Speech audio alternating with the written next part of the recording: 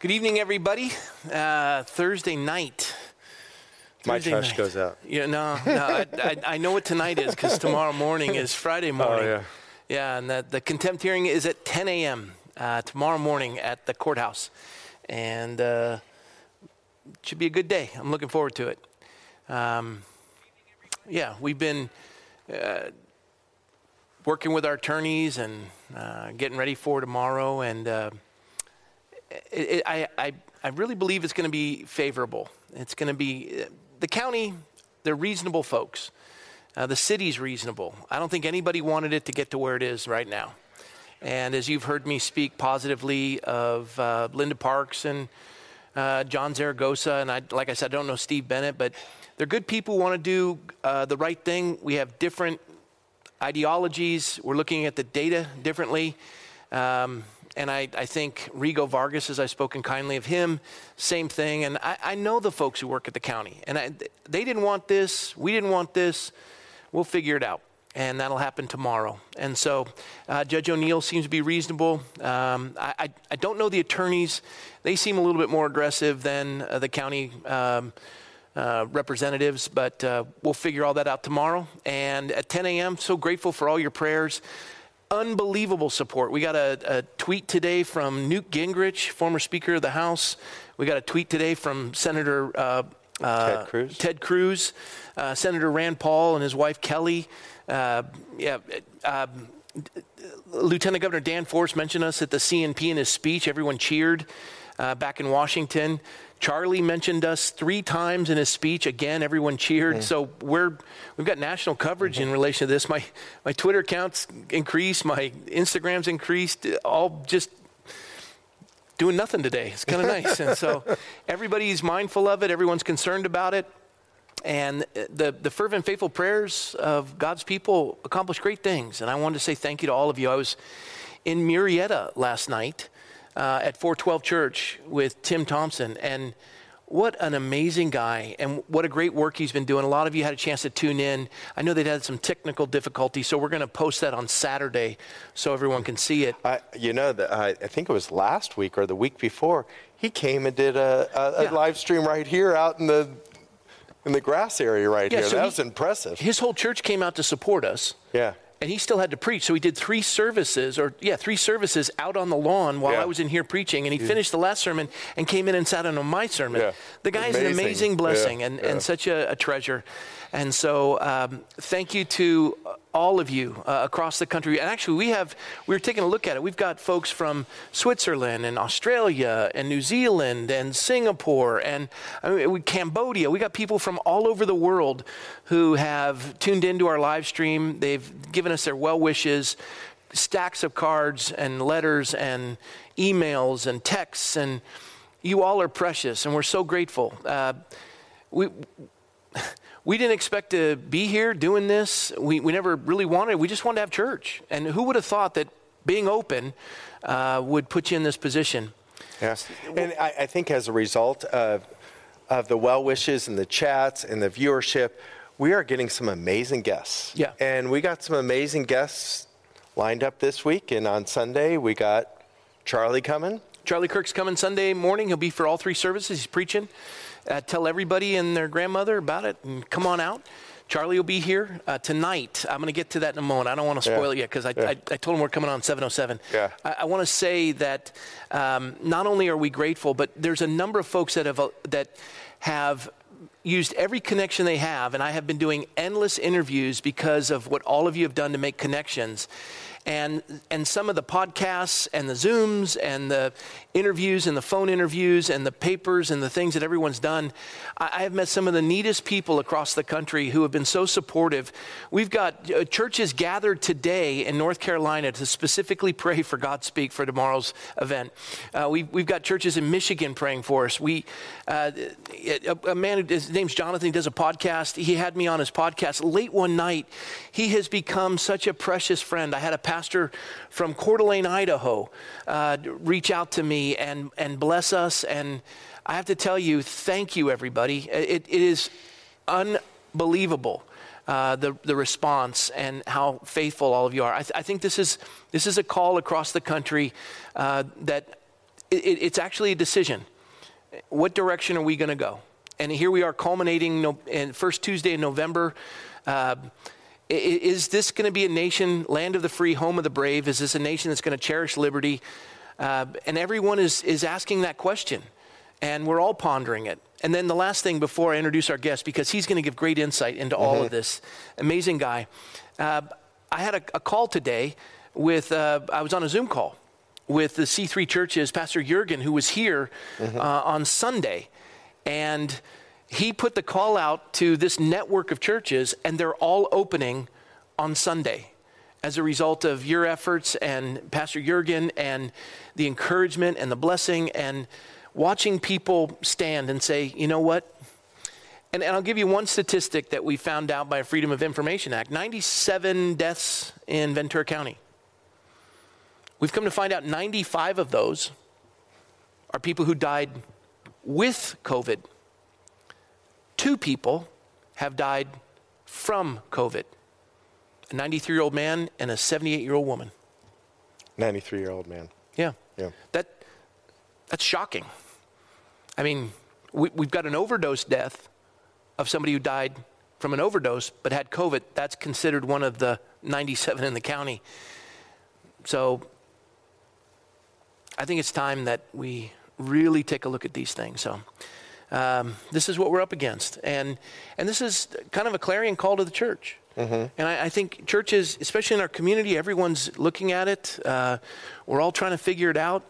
And this man for years, our guest, for years has been looking at the intricacies of the church. And he's a numbers guy, but he's not nerdy, which is kind of cool. Because usually you meet numbers guys and they're nerdy. Yeah. But he's actually funny. Yeah. And he has written countless books. He has been instrumental in the direction of the church. He's a man who does projected data. He does sampling. He does, surveys, on and on and on, and has given for countless years the ability for the church to kind of see what's happening and getting a real understanding of the situation of the church. And so without any further ado, I want to welcome our guest tonight. And he's actually here in Ventura, but we're going to bring him in live stream because it's still a bit of a haul from Ventura. Yeah. Would you welcome with me tonight the famous, amazing, coolest dude, even though he deals in nerdy numbers, George Barna. Hey, how's it going? I'm doing great, but now you're blowing the nerd connection. I was just trying to convince my grandson 2 days ago, being a nerd is where it's at, buddy. Yeah. Come on. Yeah. So, what's happening? You got all the guitars in the background that offset it, so you're good. Yeah. George, you got to have music. You got to have sports. Got to have numbers. George, you're a musician? I didn't know that. Yeah, I worked my way through grad school playing in different bands and a lot of bands since then. I love music. Yeah. That's awesome. Well, I was, David and I had a chance to see a couple videos on you. And of course, I'd probably say at least 3 of your books. I've been introduced to you primarily through both a mutual friend, David Barton, who you've done extensive work with. And it was the work you together had done to take a look at kind of the evangelical Bible-believing churches and the topics that the congregants want the pastor to talk on, but the pastor believes that the Word of God speaks to all of it, but he avoids those topics, and the congregation wants the pastor to speak on those topics. That was revolutionary to me because I thought I was boring the congregation by picking topics like politics and immigration and Islam, and yet they wanted me to speak on that, and it was your study that opened my eyes to that. And I want to say thank you, first of all, how blessed I am by that. You know, that was an important study for me as well, because obviously doing what I do over the course of years, I've had so many frustrations about what we do and do not address in our churches. And one of the key things about that study was to hear a majority of congregants telling us, I don't want my pastor telling me who to vote for, but I'm dying for my pastor to teach me how to think biblically about the issues that will help me figure out who I should vote for. And so to hear people begin to articulate that and to be able to share that with pastors, conservative pastors in particular, across the country was a huge blessing to me as well. Now, I know you do surveys across the country, and I know one thing where you failed. You've never done a survey in our church, and it would throw off your entire survey if you came into our church and you asked those questions. You'd be like, wait, what? We take what you say to heart, and we apply it, and then you don't even come survey us. Yeah, well, and we're in your own backyard. Other people need it, okay? You got it. You got it right there. But we're in your own backyard. You can talk about the success of it. I mean, we went from a church of 400 a couple weeks ago to 2,500 overnight, and it's a result of just simply what are we dealing with here, and how do we provide a congregation with leadership and understanding of the issues of the day? And here we are on our 141st live stream. We've done them nightly since the lockdown, where we're dealing in data, we're dealing in issues pertaining to the nation. We're looking at all of that. We bring in doctors and psychologists and statisticians and all of these things. And people, we've gone from 0 to 10,000, almost 10,000 subscribers, because this is stuff that they're hungry for. You want to speak to that? Well, yeah, I mean, we have this impression, a lot of people have the impression that when you go to church, you only talk about churchy things. Mm-hmm. And the reality is that being a Christian is about invading every dimension of life. Love it. It comes back to the development of your worldview, which is something everybody has a worldview. It's your operating system, if you will, for how you're going to make decisions. And the types of things that you're addressing on your broadcast, because I've watched a bunch of them, it's not necessarily churchy stuff. It's like, how do I think about the world? How do I think about biblical truth? How do I apply that to the different things that I'm going to encounter in life? And the beauty of it is that a lot of what you've had on your show challenges our thinking. And so when I think about what you're doing, it's like better TV than watching the, drama stuff that they're offering, which doesn't really take you anywhere. It might even make you a little depressed. And what this is doing is it's asking you to be thinking like a disciple of Jesus without getting all gospel-y on people. You're actually giving them the goods of the gospel, if you will. And so I'm grateful for that. Yeah. Oh, thank you. I'm honored. I didn't know you watched any of our episodes. Yeah, I thought I was going on a long, lonely walk, but I guess I will say that we do present all those, and everything points to Christ. And we do present the gospel, the death, burial, and resurrection of Christ, that we're sinners, that we need to be saved by grace and his propitiation and his death on the cross. And we cover all that. We make a point of it. We lead people to the Lord, and we call for the question. But that's not all. We don't just seek converts. We want to make disciples. And so there's extensive work to be done in relation to that. And so that worldview, that concept that you've put forward, and I love this article that you sent to us. In the absence, there appears to be an absence of a Christian worldview in America, and I really want you to talk on that tonight. I want to see that reinvigorated. That was the hotbed and the foundation of the nation. As we've been doing this research, and I started looking at this about 25 years ago, and when I did my first national worldview studies, I was really taken aback, very disappointed, frustrated, irritated by the fact that back in 1995, only 12% of the adult population in America had a biblical worldview.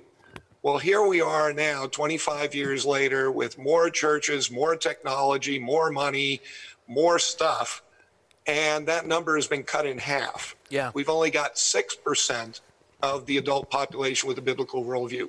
Some people would say, well, that doesn't really matter. Let's take a look at the people who know Christ as their Lord and Savior. Okay, let's do that.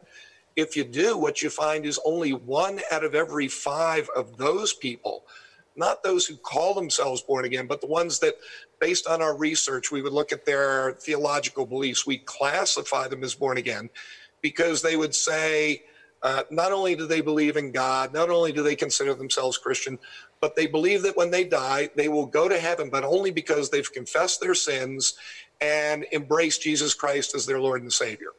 When we look at that proportion of the population, which is only 1/3 of the population in and of itself, with that 1/3, only 1 out of 5 of them have a biblical worldview. So we really have a lot of work to do here. And one of the things I want to make sure that I get across, because wherever I talk about worldview development, this is maybe the most important thing for us to hear. A person's worldview, whatever it winds up being, whether it's a biblical worldview, Eastern mystical worldview, Marxism, secular humanism, there are a lot of different worldviews to choose from. That worldview starts developing at 15 to 18 months of age and is almost completely developed by the age of 13. One of the studies that I did, a longitudinal study where we track people over a long period of time.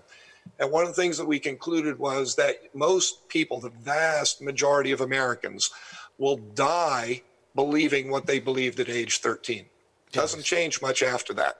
The Holy Spirit can intervene at any time, change anybody in any way. But, I'm a sociologist. I look at averages. And I'll tell you, on average, people don't change much after the age of 13 in terms of their core beliefs, their core relational strategies, their core dreams. I mean, all of these things that determine who they are, how they're going to live, and what they see as their place in the world. Yeah. Just for those folks out there that don't know what you mean when you say biblical worldview, can you define that for them? Yeah. A worldview basically is the intellectual, emotional, moral, and spiritual lens that we have that enables us to make sense of the world and figure out our place in it. So it's the way that we take in information, interpret it, and respond to it. Everybody has to have a worldview to get through the day. It's the thing that helps you to make your decisions based on your interpretation of all these things and where you want to go in life. So when we talk about a biblical worldview, that's where you're using the Bible as your basic filter for understanding what's going on in the world around us, who we are, why we're here, what we want to accomplish, how we want to be seen by others, what we want our relationships to be like spiritually, all of these kinds of things. When we look to the Bible for the answers on those things, our values, our morals, our relationships, etc., that's what a biblical worldview does. It informs all those kinds of decisions that we're going to make. As I mentioned, 94 out of every 100 people in America do not have a biblical worldview, meaning that when they make their decisions about money, when they make their decisions about marriage, when they make their decisions about friendships and jobs and where they're going to live and how they're going to treat people and what they believe about truth and where they're going to try to find truth, they're not looking to the Bible for the answers to those critical issues. They're looking elsewhere. And that's why in America today we're having so much tension, is because there are these conflicting ideas about what's right and wrong, about where we should look for truth, or even if we should believe that there is a truth. There's a famous historian of revival, I think the foremost historian of revival, J. Edwin Orr, and he had multiple doctorates. The last one I believe he achieved at UCLA. And he would go through especially the history of the United States, where what you just described right there, the nation's been at that place before, where churches were closed, bankruptcies were up, alcoholism was rampant. It's almost as though they'd abandoned everything pertaining to Christ. And then you have the Second Great Awakening of 1857 with Jeremiah Lanphier. So God has the ability to work through these processes, but we have to see what it is we're dealing with, and this idea that we say, you know what, something has to change, and we cry out for that. And I know with numbers and being a sociologist, you get to a place where you go, well, my intellectual mindset says this is highly problematic and almost irreversible, but for God. Well, yeah, and the reality is when you read through the Bible, one of the things I love about the Old Testament is that God, in various places throughout the Old Testament, he changed nations, he changed tribes, he changed cities, he changed all kinds of people in a variety of different places. And almost every time he did it through a remnant of individuals who were completely sold out to his way of understanding reality. They took on his mindset and they committed themselves to being his people in that place at that time. and were willing to surrender their own personal agendas for his agenda, and were willing to say, take me, use me, have your way with me, Lord, do what you want. And he would take that remnant, and usually what he did, it blows me away every time I read it. He would take a number of people, and it was already a small number of people. Let's say it was 10,000. And he'd look at them and say, well, they're going up against 100,000. I don't need the 10,000. I'll just use 1,000 of them. You know, and the natural mind would say, no, bad decision. You know, but with the power of God, the blessing of the Holy Spirit, with God's truth and his power behind you, you're going to win. Yeah. And so I look at our situation in America now, and people say, how do you keep from becoming depressed? Well, it's simple. I read the Bible. Amen. And I see that God always has his way, ultimately. And he works through those people who are so committed to him, who love him so deeply, that they will do whatever he calls them to do.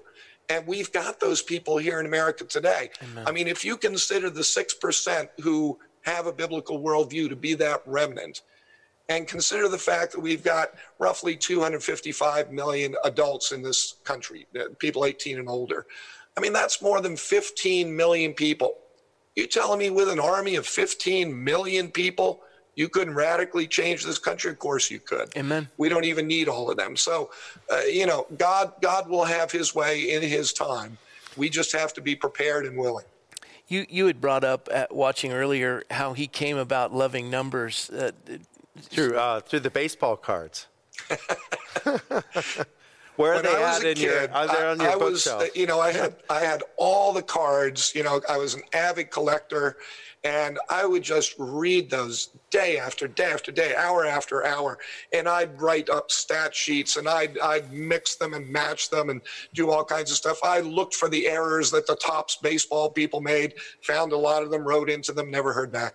But yeah, I mean, you know, that was a great starting point for me, because what was happening was I'd look at those cards, and whereas my friends would put them on the spokes of their bicycles, you know, to make noise when they'd rumble down the street, you know, I'm looking at them saying, but wait a minute, guys, this is telling us a story. I'm learning something about Mickey Mantle. I'm learning something about Roger Maris, about Sandy Koufax, whoever it may be. You know, those numbers speak to us in amazing ways.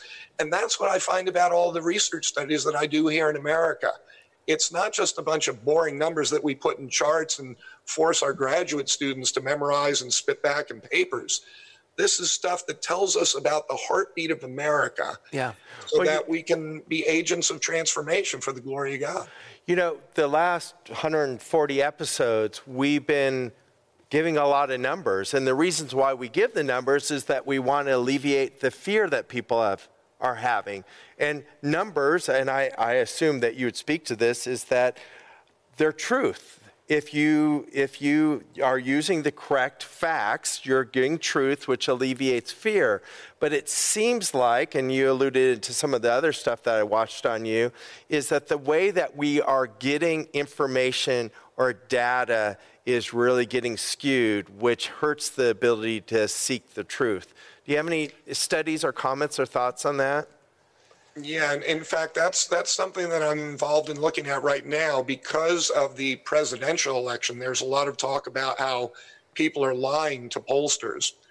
And when you think about the context in which somebody takes a survey, there's an implicit relationship between the respondent and the surveyor, the person who's conducting the research. And if that trust isn't there, then no, they're not going to tell the truth if they even do the survey. So there's a lot of different ways that you can skew the research, skew the results, whether it's through the way that you word the questions, the sequencing of the questions, how you analyze the data, the sample that you use, whether it's truly representative of the population that you're trying to speak to. One of the things that I've learned is that most of the research that's done in America today is garbage research. When you actually dig behind the scenes and try to figure out, is there an inherent bias in this, and was that intentional? More often than not, whether it was intentional or not, I don't know, but often there are problems with the methodology. So you got to be careful about who you're trusting in terms of the analysis of the data. If it's not coming from a pure place, you're not going to get a pure outcome. Now, you did politics, and you were also campaign manager. You were a chief of staff. You know polling. You looked at numbers in relation to politics. We're coming into an election cycle. As somebody who's made a living doing this, where do you go for data when you want to look at what is the landscape? Because I have to tell you, I don't buy a single poll out there. Yeah, and that's why I keep polling, is because it's hard to know who to trust. By and large, I do trust the Gallup people. I think that they've been very reliable for a long period of time. I knew George Gallup Sr., knew George Gallup Jr. They eventually sold the company. But, for a long time, they've done good work. There are a couple of other smaller firms that I think are really trying hard and are doing good work. But it really is hard to put your trust in a lot of what's out there, especially once the media get their hands on the data, because most of them are not trained in data interpretation. And so they look for what they want to see. They report what they want to see, even though it may not be a proper interpretation. Wow. Yeah, that's the one thing is we've looked at CDC numbers. We looked at our Ventura numbers. It's interesting that somebody will say that Germany or whoever has tested twice as many people as the United States has.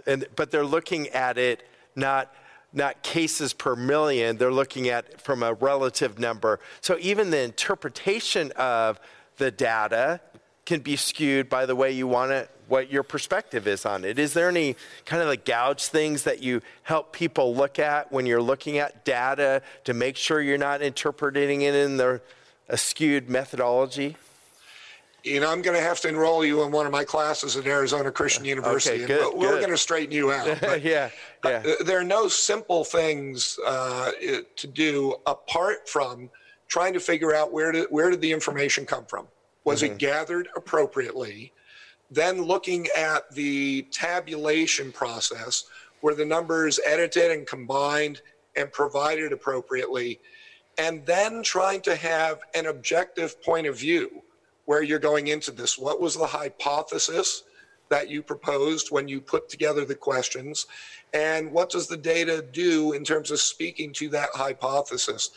It does get a bit complicated, but it's possible, I believe, to get a realistic reading of what's going on in our culture today through the numbers, but you got to have the right numbers. Yeah. George, you were in the ministry. Well, you were a pastor, and then you went into data. But I know that's simplistic. But you were raised on the East Coast. You came out to California. Obviously, in somewhere in there, you came to Christ. You got married either before or after coming to the Lord. I don't know the history. I don't know how many kids you have. But what takes you from the pulpit into this world you're in now? And was it dissatisfaction with the pulpit or a struggle with it that brought you into this and wanting to understand it better? And then to really have a heartbeat on pastors and to be able to speak to data that ministers to them. How did that all transpire? Actually, after I got out of the political realm and started doing research on faith in America and how it intersected with the culture, I was getting a lot of feedback from pastors who were my primary market. I wanted them to have the data so they could make informed and strategic decisions about ministry. And I was hearing from a lot of them because they really didn't like what I was finding. They said, well, you don't know what it's like being a pastor. You don't know what it's like leading a church. All right, well, there's only one way I know how to remedy that. I'll become a pastor and I'll lead a church. And so, in a couple of different environments did that. One was a large multicultural, non-denominational church. The other was a small church in the LA area. And realized that, so I'm learning more about pastoral leadership. I'm learning more about congregational dynamics. All of that's helpful. It's insightful. But that's really not the calling that God gave to me. He really called me to come alongside of the church in all its forms and to try to help it understand its environment, what its options were, and how to prioritize those options. Yeah. And so after having had those church experiences, return full time to doing the kind of research work, hopefully better informed about how pastors might use it, how they might misunderstand it, so I could communicate it differently. All of those things hopefully made me a better researcher. But really, it's all because I believe that God has called me to be an agent of transformation in our culture. And the best way to do that, theoretically, is through the church, because it's only God's truth that matters. That's the only truth there is.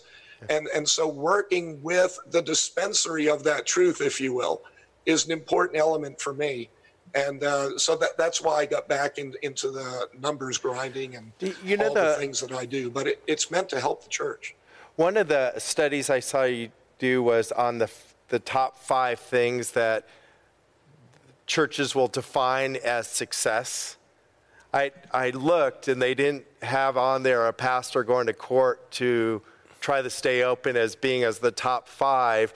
But in your church experience, did you see those 5 things that in the churches that you worked with?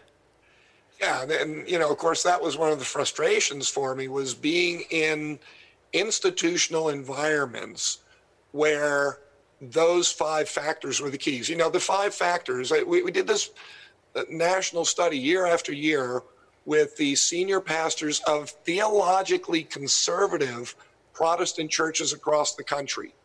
Theologically conservative, meaning that they believe the Bible is truth. They believe the Bible should be their guide for ministry and for life. But okay, well, these are the people I want to be helping. And so we asked them, is your ministry effective? Is it successful? And we found that more than 4 out of 5 of them said, well, yes, it is. I thought, well, great.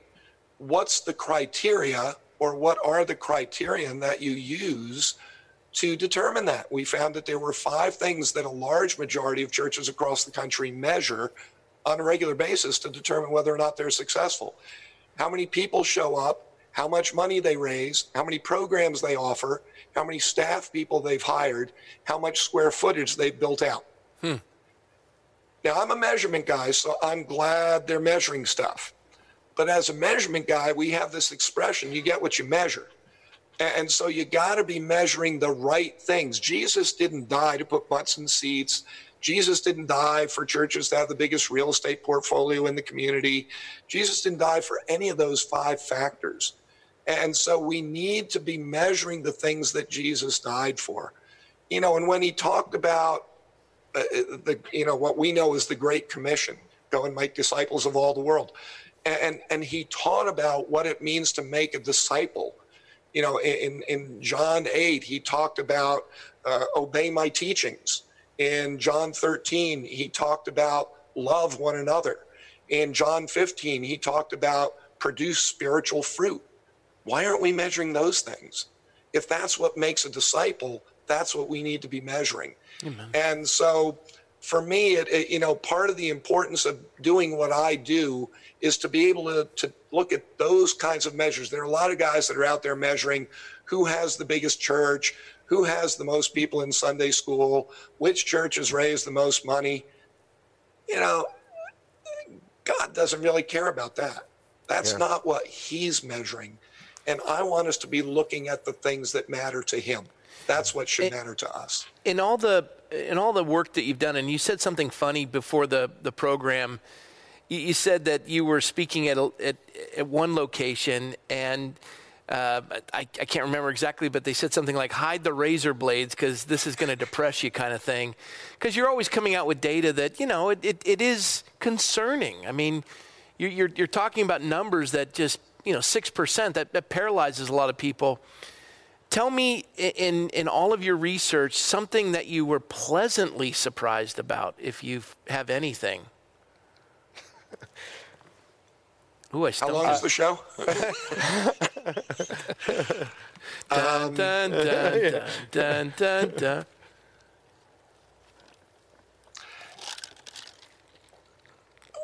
The data operates in a lot of different ways, and one of the things that we discovered in the last election cycle is that there's a segment of the population that we call sage cons. Now, SAGE-CONS is an acronym for Spiritually Active, Governance-Engaged, Conservative Christians. Wow. And I know that's my new a group moniker. of people. Yeah, I mean, SAGE-CONS are people who are more involved in every dimension of the culture than any other group of people because their faith compels them to be so involved. They believe that the scriptures teach us we're not here just to have fun, to make ourselves happy, to get more toys. We're here to know, love, and serve God as deeply as we can. And so that means we have to be involved in politics. We have to be involved in education. We have to be involved in the media. We have to be involved in the church. We have to be involved in the family. All these critical dimensions of the culture. And so for me, during that last election cycle, to discover this group that nobody had ever identified before or talked about or profiled, and to see that, these people are so deeply involved. That to me was one of the most encouraging things that I've found in a long time. How did you because their faith is what drives them. How did you discover them? Well, what was the type of survey that you did that revealed them? All right, well, here's the nerdiness coming out now. I love it. Bring it. When I do a survey, they'll typically last about 15 minutes. I'll have on average 75 different questions. And so when I get the data, I start looking at every piece of data in connection with every other piece of data. By the time I'm done, it's called cross-tabulation. By the time I'm done cross-tabbing all of these things, I have more than 100,000 pieces of data out of every survey that I do. And so spending time looking at all these data cells, trying to figure out the connection between what somebody believes about the divinity of Jesus and how they vote, what they believe about the nature of God and their educational background, and then putting a couple more layers on top of that. Eventually, I came to a place where I was seeing a pattern, and it led me to start putting things together in such a way that I realized if I look at people who are most deeply committed to their faith and believe that their faith is about transforming the world around them to bring glory to God, what does that look like in their life? And then I was able to go back and look at all the other questions that I've been asking in a variety of surveys. And I found, oh my gosh, there's a group of people here who no matter where you put them, their immediate mindset is, why did God put me here? What can I bring to this environment that will bring people closer to God, that will help them know him more deeply, more purely, etc. And so, in looking at the election, what we found was that with SAGE-CONS, 91% of them turned out to vote in the last election. Highest I saw of any of the 80 different people groups that I was analyzing. And 93% of them voted for Donald Trump. Wow. And the reasons were twofold. Number one, because they couldn't stomach the idea of Mrs. Clinton's position on abortion. And number two, because of the Supreme Court and what they knew the coming appointments to the Supreme Court would do to our nation for the next 20 to 30 years. So, and there were a lot of other things, but SAGE-CONS has turned out to be something now that I look at all the time. It's a terribly important group. So SAGE-CONS, repeat it again what it stands for, the acronym? Spiritually Active, Governance Engaged, Conservative Christians. Amazing. Hey, George, we had a guest, I don't know, 60 episodes ago, and he was talking about it's a battlefield that's going on in our nation with COVID and the riots. And right now it's like shooting a flare up in the air and seeing where everybody is, what their positions is, and where they're going, and what they stand for. Do you see anything, and you probably haven't done studies quite yet, on what's going to be the shakeout of COVID as far as where people stood, pastors stood, congregants stood? Do you see any positives coming out of this last 4 or 5 months in people having to recommit what they stand for? Yeah, there are a lot of people who have had to describe why they would have hope in this kind of an environment. There are a lot of people who would have to explain why they think it's important that churches should be open. There are a lot of people who have had to tell people why they have turned to prayer for hope in a situation like we face today. I think that it's often under pressure, it's under suffering, conditions of suffering and hardship, that we're really forced to identify what we truly believe, and where we're forced to figure out who we really are and what we really stand for. It's pretty easy when you've got an environment with lots of freedom and you got a lot of resources and there's lots of opportunities. You don't have to think too much about it because you're just riding along, enjoying life. But then when you hit the wall with something like COVID, or you're living in a city like Portland and things are being burned down around you and there's lots of violence and people are shutting down those who are supposed to protect us, and your government leaders are spouting out stuff that you may not agree with or believe in, that's a real crucible in which you have to come to grips with, well, why aren't you just going along with the crowd? Why aren't you out there looting? Why aren't you burning down buildings? Why aren't you breaking windows? Why aren't you saying, we need to shut down the police? It's a time when you've really got to figure out what's truth for you. And sadly, we live in a country right now where 58% of Americans say there's no such thing as absolute moral truth. Well, I think it's a period like this that gives us opportunities to have very different conversations with people. Theoretically, a Marxist can sit there and say there's no absolute moral truth because there's no God, there's no right or wrong. You're the arbiter of all that in your own life. But now we have a very different environment in which we can point to situations and say, really? Is that what you believe is going on here?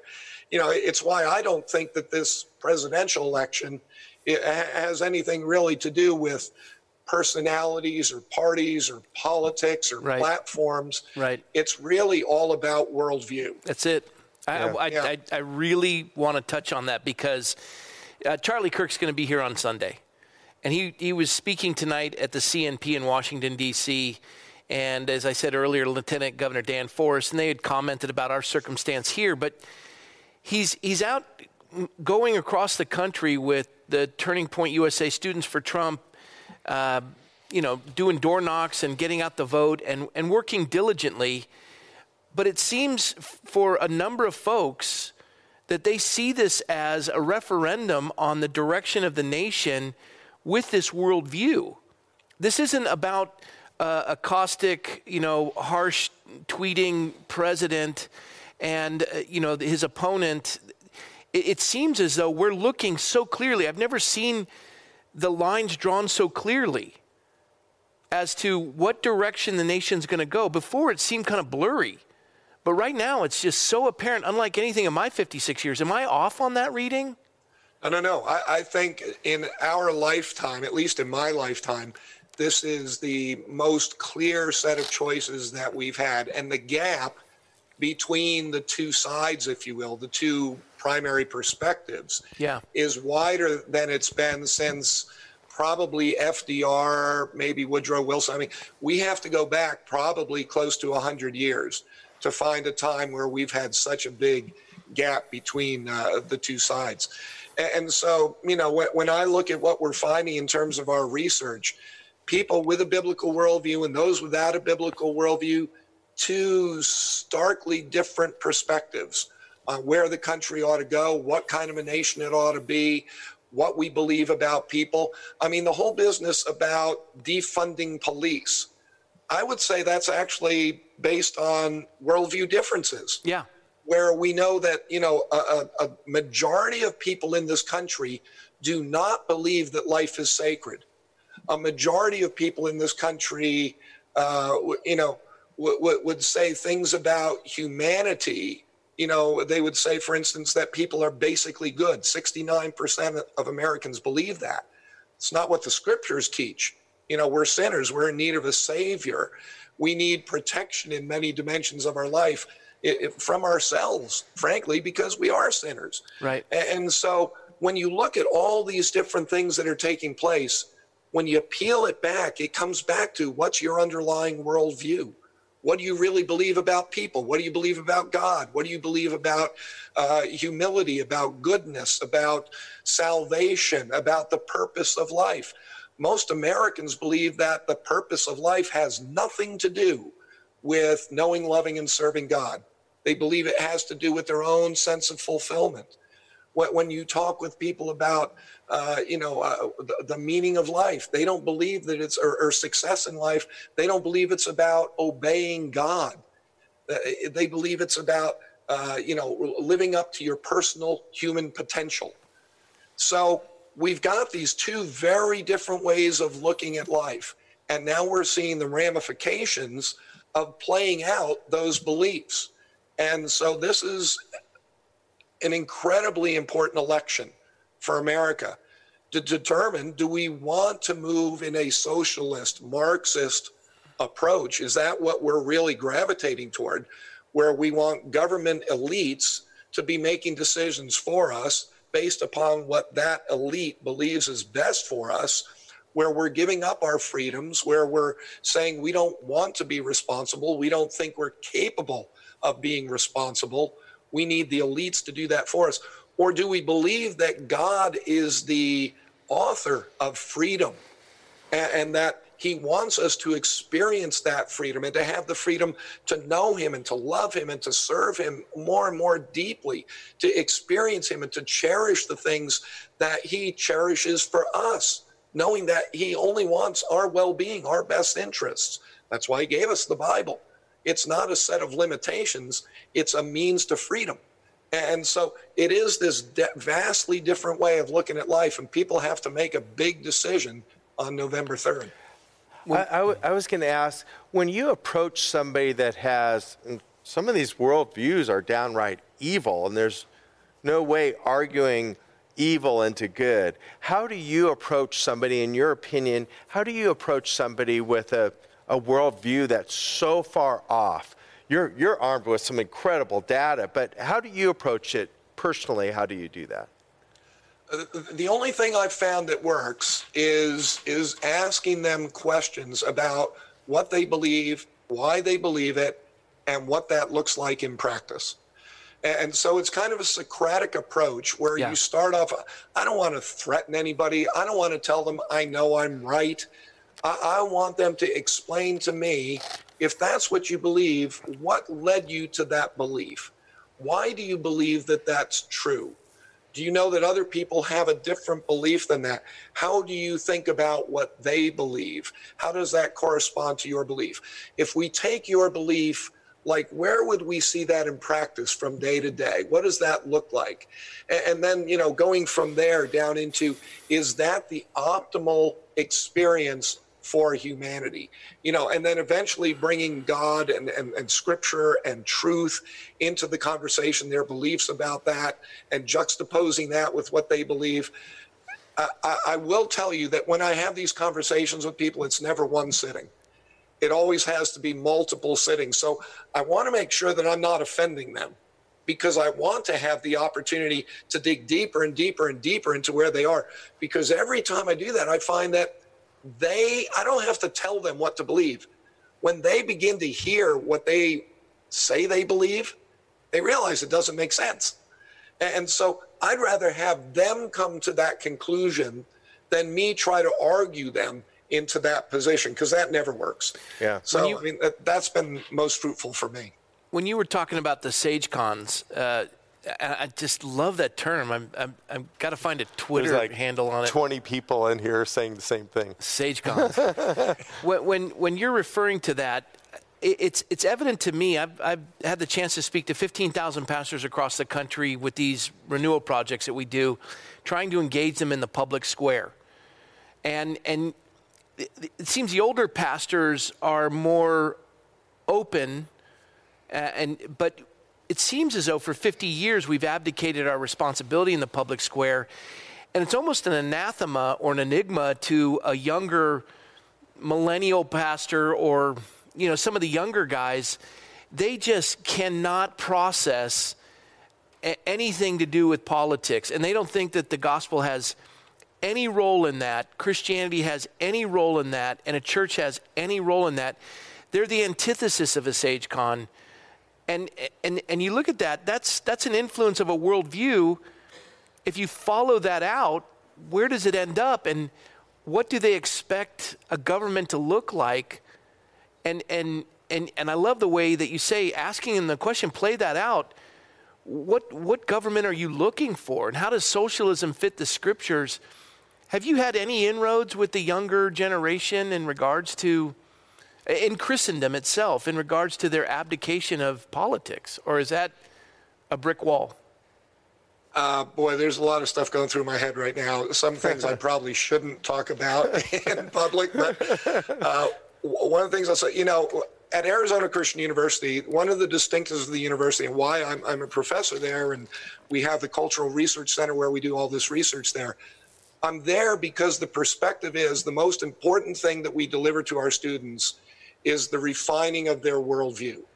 We don't want any student leaving here without a biblical worldview. Amen.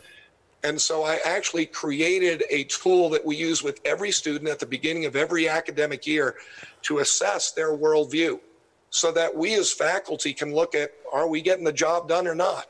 If we're not, what do we need to change? And it gives us tracks to run down so that we can do a better job. But the other thing, in addition to worldview, is the reason that we're trying to make sure that our students have a biblical worldview is because every major that's offered by the university is offered intentionally because we believe it's a profession that they'll go into that will help to transform the culture. Yeah. It will help to dictate the contours of American society. And so when I talk with pastors about what they're doing in ministry, I ask them not to think of their church as a religious factory where they're turning out people who are better informed about biblical information than the people in the factory down the street.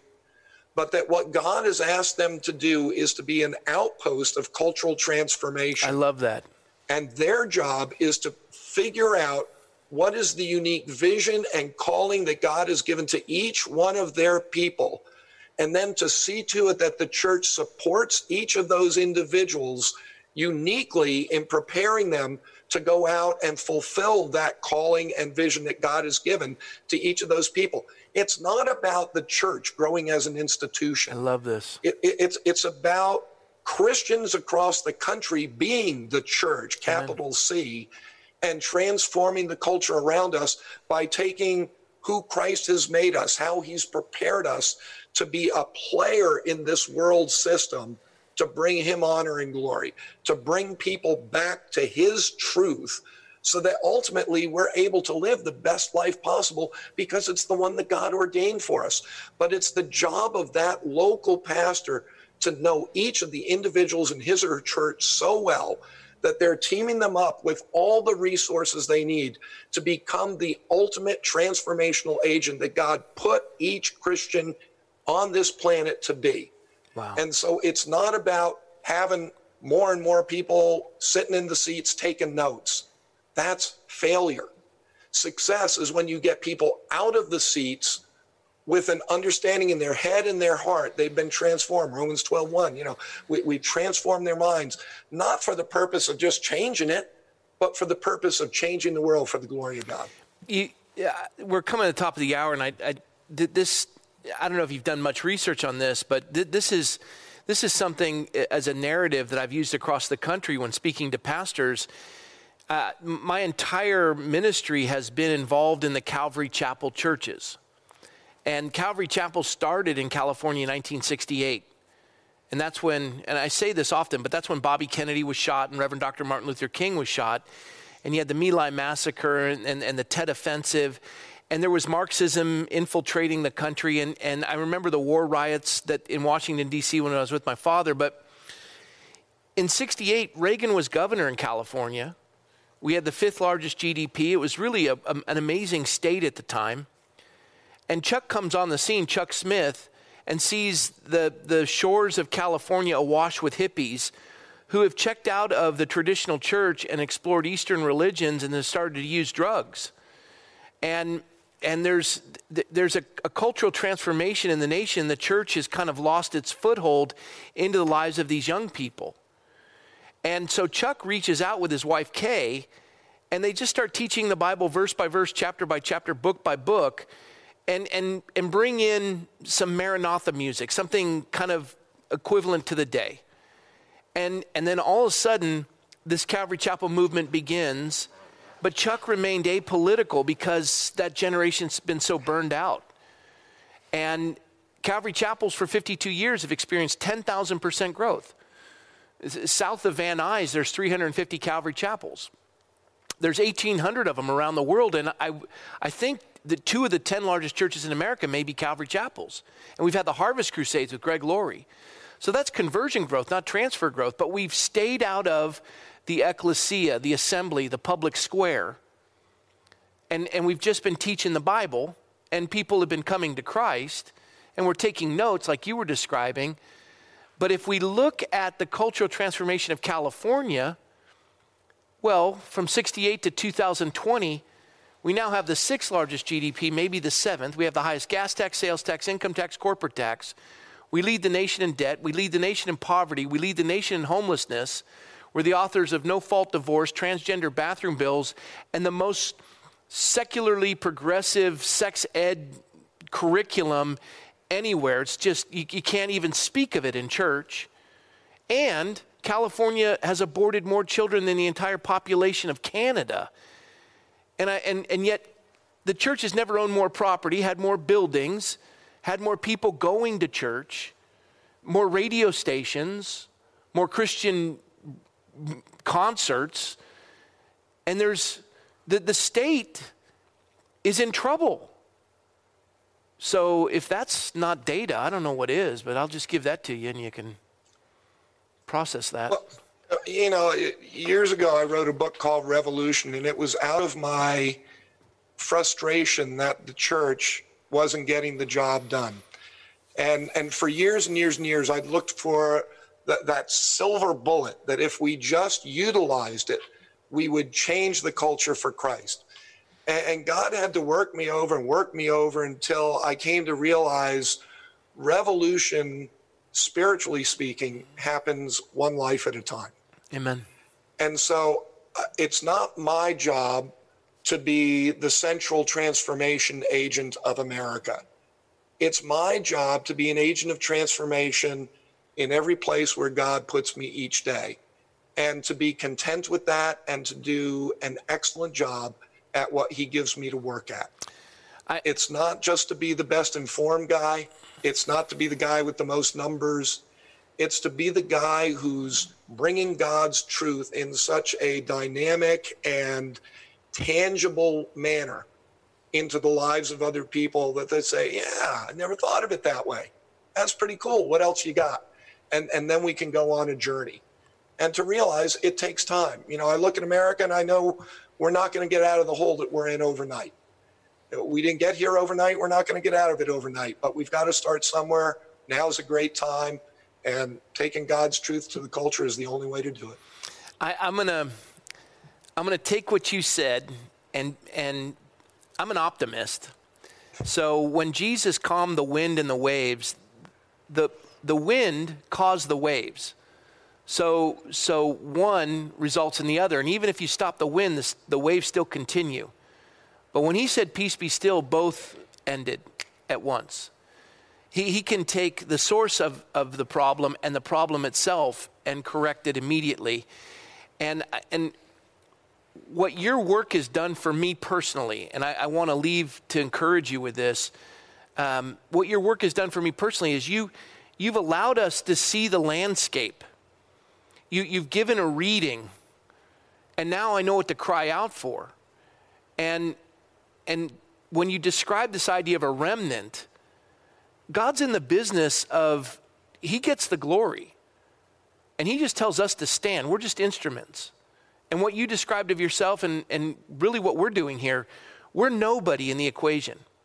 But if we stand and we're obedient in the midst of the trial, I personally think that right now, this is the church's greatest opportunity that God can not only cease the wind, he can cease the waves, and there will be an awakening and a revival.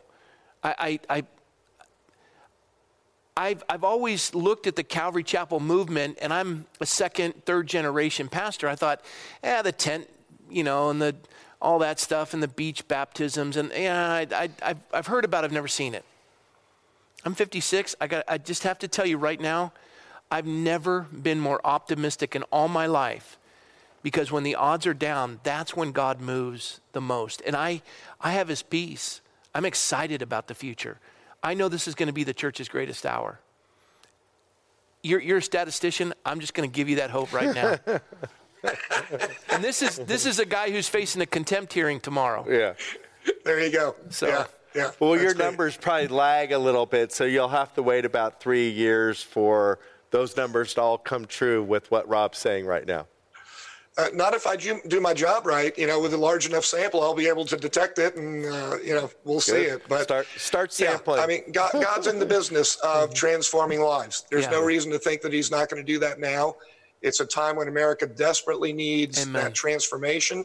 We desperately need him, and I mean, we ought to be honored that we get to be part of the group that's bringing that to the country. Please, Lord. George, thank you so much for all the work that you've done on behalf of the body of Christ, your tireless labor, and that you're not afraid of putting the truth forward. You do it with joy. People may not like the results, but the reality is you're giving people truth, and it's allowing them to dispel fear and face it and say, God, you're bigger than this. So I want to personally say thank you. You've ministered to my life, and you've blessed me, and you're a cool dude, and I really enjoyed meeting you. Well, thank you. I'll be praying for you and the church tomorrow, and hope we can catch a hamburger sometime soon. I would be honored. Bless you. Thanks for joining us tonight. Thank you. Tell your wife happy birthday. Okay, will do. Well, I love tonight. Some folks may not like numbers. I worked for AC Nielsen. We did projected data. I had to make it, applicable to the people who are trying to sell their products. And you take numbers and you say, well, this will tell a story as to why you need to put this product where it needs to go. And I see a man like that does it for the church, and he's been doing it for years, and he hasn't strayed away from the hard truth. I like that last little bit, the last 5 minutes, because he summarized what you've been saying for the last 10, 15 years, but he said it just in a different way. The church needs to affect the culture, and unfortunately the culture is affecting the church, and we need to reverse that. So he just said it in a different way that you've been saying for a long time. Get involved. Yeah. So Amen. I thought that was cool. Yeah. Having done all, stand. Yep. Yeah. Well, tomorrow's big day, 10 a.m. So covet your prayers. I am just blessed to have the opportunity to be surrounded by so many wonderful folks who have just been fervently praying. I pray that you enjoyed George Barna. What an honor to have him on the live stream tonight. And we got other really exciting guests coming up. Charlie Kirk on Sunday. Free Burma Rangers. Free Burma Rangers. When are they on? On Monday. On Monday. And that'll be awesome. And Kelly has some other people lined up. We won't tell you about those now, but that's why you need to hit that subscribe button. And for sure for tomorrow, hit that bell that alerts you if we have to do an alert. But Kelly's lining up some great people, so we should have some exciting times ahead of us. Yeah, if you hit that bell tomorrow after the hearing, I'll do an update and let everybody know what transpired. And we'll go from there. So I'm going to close this in prayer, and then I'll read the blessing. So, Lord, thank you for George Barna. And Lord, just the tireless work and the faithfulness through the years, how you've uniquely gifted him and blessed him. And Lord, that he and his wife, on the day of her birthday, that he would still, together, they would agree to spend time with us and to equip us and encourage us, especially as a congregation, we're awaiting the judge's decision tomorrow. But Lord, love hopes all things, and we know that the heart of the king is in the hand of the Lord, and you guide it like a water course, and nothing happens to us that doesn't first pass through your sovereign hand. Our job is to simply stand where you place us and to be obedient. And so, Lord, we trust you with that. And the amazing thing is, Lord, when we're standing where you've placed us, you also give us an amazing peace. And I just wanted to say thank you for that. Not just a peace for me, but my whole family. in this congregation. Lord, how you do that is beyond my understanding. I've just so enjoyed the rest and the time with you and the encouragement of your saints. And Lord, what a wonderful season this has been. And it's all glory to you. And Lord, thank you for my brothers and sisters in Christ who have interceded at the throne of grace on behalf of all of us. And Lord, just covered and showered and blessed in a symphony of prayer. And so God, thank you. Thank you for the faithful, fervent prayers of your saints. And Lord, thank you that you're at the right hand of the Father interceding for us as well. We just rejoice and thank you. In Jesus' name, amen. Well, blessing for y'all tonight. If you want to recite it back to us, I'll tell you what, I think we sure could use it. So Numbers 6, 24 through 26. This is our 141st reading of this, or reciting or singing of it. And I just have to tell you, it's just meant the world to me. And I know you guys are blessing me while we're blessing you with the words the Lord's given us. So let's read it together. The Lord bless you and keep you. May the Lord make his face to shine upon you and be gracious to you. And may the Lord lift up his countenance upon you and give you peace. Amen. Amen. Amen. Well, we'll keep you posted tomorrow, 10 a.m. I remember the movie Elf, 10 a.m. Santa's going to be here. All right, 10 a.m. tomorrow morning. Covet your prayers. Good night, everybody. See you tomorrow.